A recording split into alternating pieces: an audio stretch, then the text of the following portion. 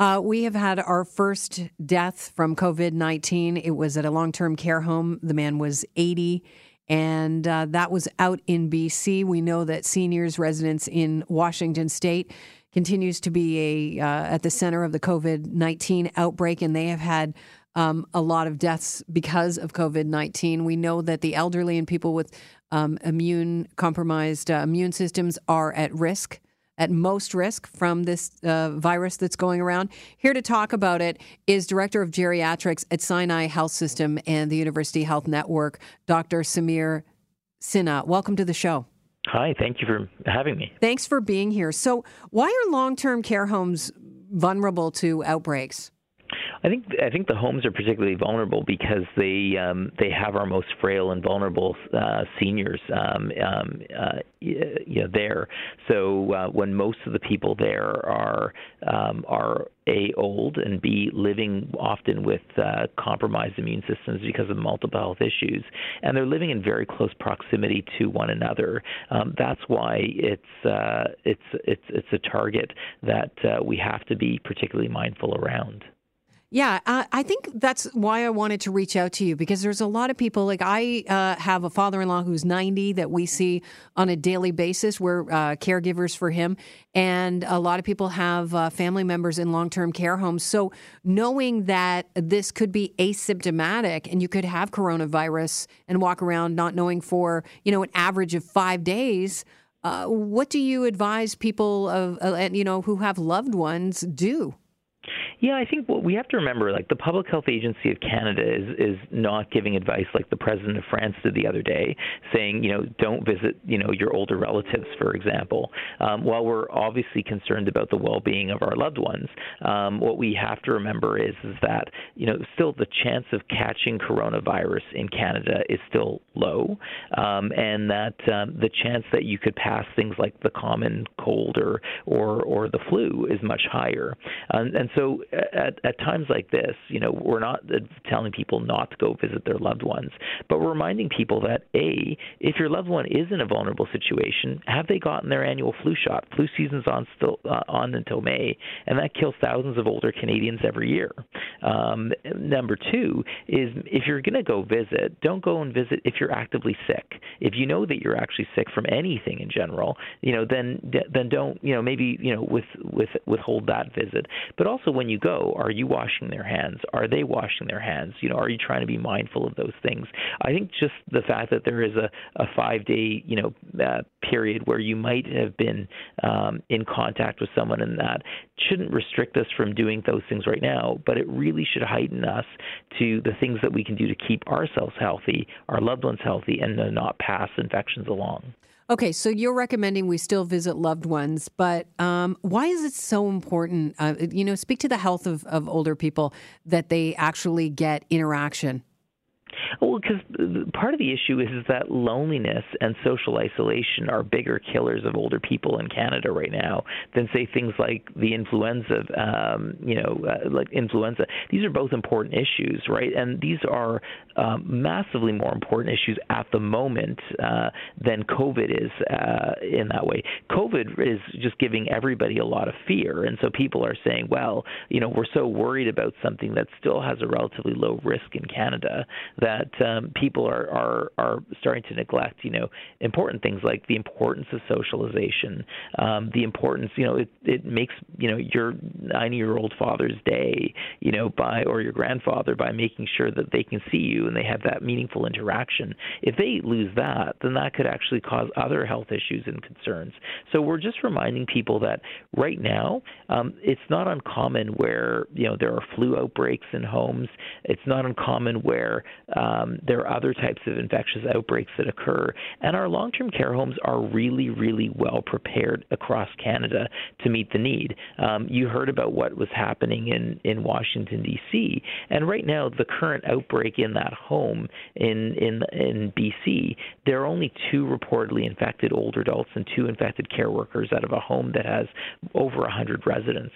So they've been really, really vigilant. And right now, if you go visit a loved one in a home, they will still have precautions at the front, reminding us that if you are sick, if you've recently traveled or you think you could be infected, they'll give you guidance so that you are well supported. And yesterday across Ontario, that heightened level of guidance and surveillance was just announced for all of our homes.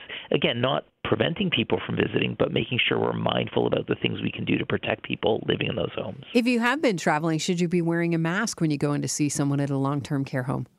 No, because again, what we know is only if you actually like the masks itself, they're meant for healthcare workers, to protect themselves who are working with people who are possibly infectious, but they're not meant for healthy people, because the thing is, masks just keep infections in. For example, if you are infectious, but usually if you're asymptomatic and you're wearing a mask, most of the time people start picking at their faces. Right. And then they actually can have a greater risk of giving themselves something. So we actually say, again, if you're not symptomatic, if you're actually healthy and well, there's no need for you to be wearing a mask, because, again, it's not an airborne illness per se, it's droplets, and it's about being in close proximity with someone who's actively infectious. And that's why this is meant for people who actually have the infection or people who actually are caring for someone with that infection. Because of the seniors' residence and the deaths in Washington state, and I know that the first Canadian death from COVID happened in a long-term care home. I know that long-term care home facilities are updating their pandemic plans. What would that look like? Yeah, so right now, again, we were in a pandemic. We're not quite in a pandemic yet with COVID, but as recently as 2009 with the H1N1. And many homes have been through the whole SARS piece as well. So all homes in Canada have pandemic plans. And this is basically where they have supplies on hand. They're working closely with ministries of health, for example, to make sure they have the right mix of supplies, that staff are appropriately trained, and that we actually have a coordinated effort. So, for example, today the Ministry of Health in Ontario stepped up its procedures. So there's new signage, again, reminding people that if you think you have COVID, don't enter this home. But if you have infectious symptoms, these are the things you should be doing. And these are and we want you to report to the nursing station so they can do additional screening. Also, what they're now doing is, while we don't think that we have COVID necessarily in other homes across the country, there is going to be, for people who have what we suspect is influenza, there will be more testing, random testing that is being done, just so that we're not missing potential cases.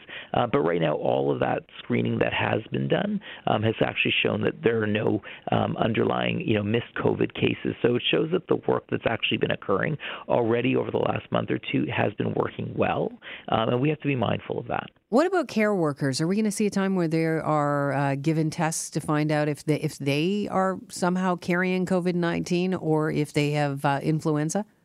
Yeah, well, I think right now with many of our care workers, we're reminding them that, hand hygiene is really, really important, that if they are actually displaying infectious symptoms, for example, so they have a cough or a cold, that we ask them not to come into work in those ways. So, and we're actually, many organizations are asking folks to reconsider traveling, especially to endemic places as well. So there's already some precautions that are being put in place. But certainly, if someone is displaying infectious symptoms, for example, that we think, could that be the flu or could that be something else? We already routinely test for the flu, and now what the public health agencies are doing across the country is they're going to say, we're now going to start also testing those individuals, not necessarily everybody, for COVID, so that we're making sure that there might not be a hidden case in that group. I know that the NDP were floating the idea of paying people that have to stay off work. And I was just thinking, would it be a good idea to extend this to care workers that go into people's homes and deal with elderly people? Because a lot of those care workers, if they're not going to work, they're not getting paid. Absolutely, and this is one of the things that kind of sheds a light, is that care workers in homes, in private homes, but care workers working in our nursing homes often are not really well paid. You get much more money for being a care worker in a hospital than you do in a person's home or that, and that's challenging when these are folks caring for the frailest amongst us. They could be caring for us one day. So when we're not paying them well, when many of them don't have access to benefits and other things, then telling them not to come into work for a few days days can be really precarious. And many folks are actually balancing 2 or 3 jobs at 2 or 3 different homes just so they can make ends meet. So we're realizing that we've actually, not only were these workers already in a precarious position, but if they actually have to stay off work, miss work, for example, that could be problematic. And that might prompt some people potentially to say, I'm going to continue working even though I'm sick, because if I don't, I can't put food on the table. So, I don't know exactly what the best thing needs to be. Right now, we have said that, or it's been raised that if people are actually having to take time off work because they're being quarantined or that, they can apply for EI benefits for that period of time. But again, we have to really be mindful about who is our workforce, how well we're supporting them, because if we don't have them, who's going to provide the care? Doctor, it's been a pleasure talking to you. Thanks so much. Thank you for having me. Cheers. That's Dr. Samir Sinha, who is Director of Geriatrics at Sinai Health System and the University Health Network, talking about long-term care and how they are going to be dealing with the COVID-19 virus.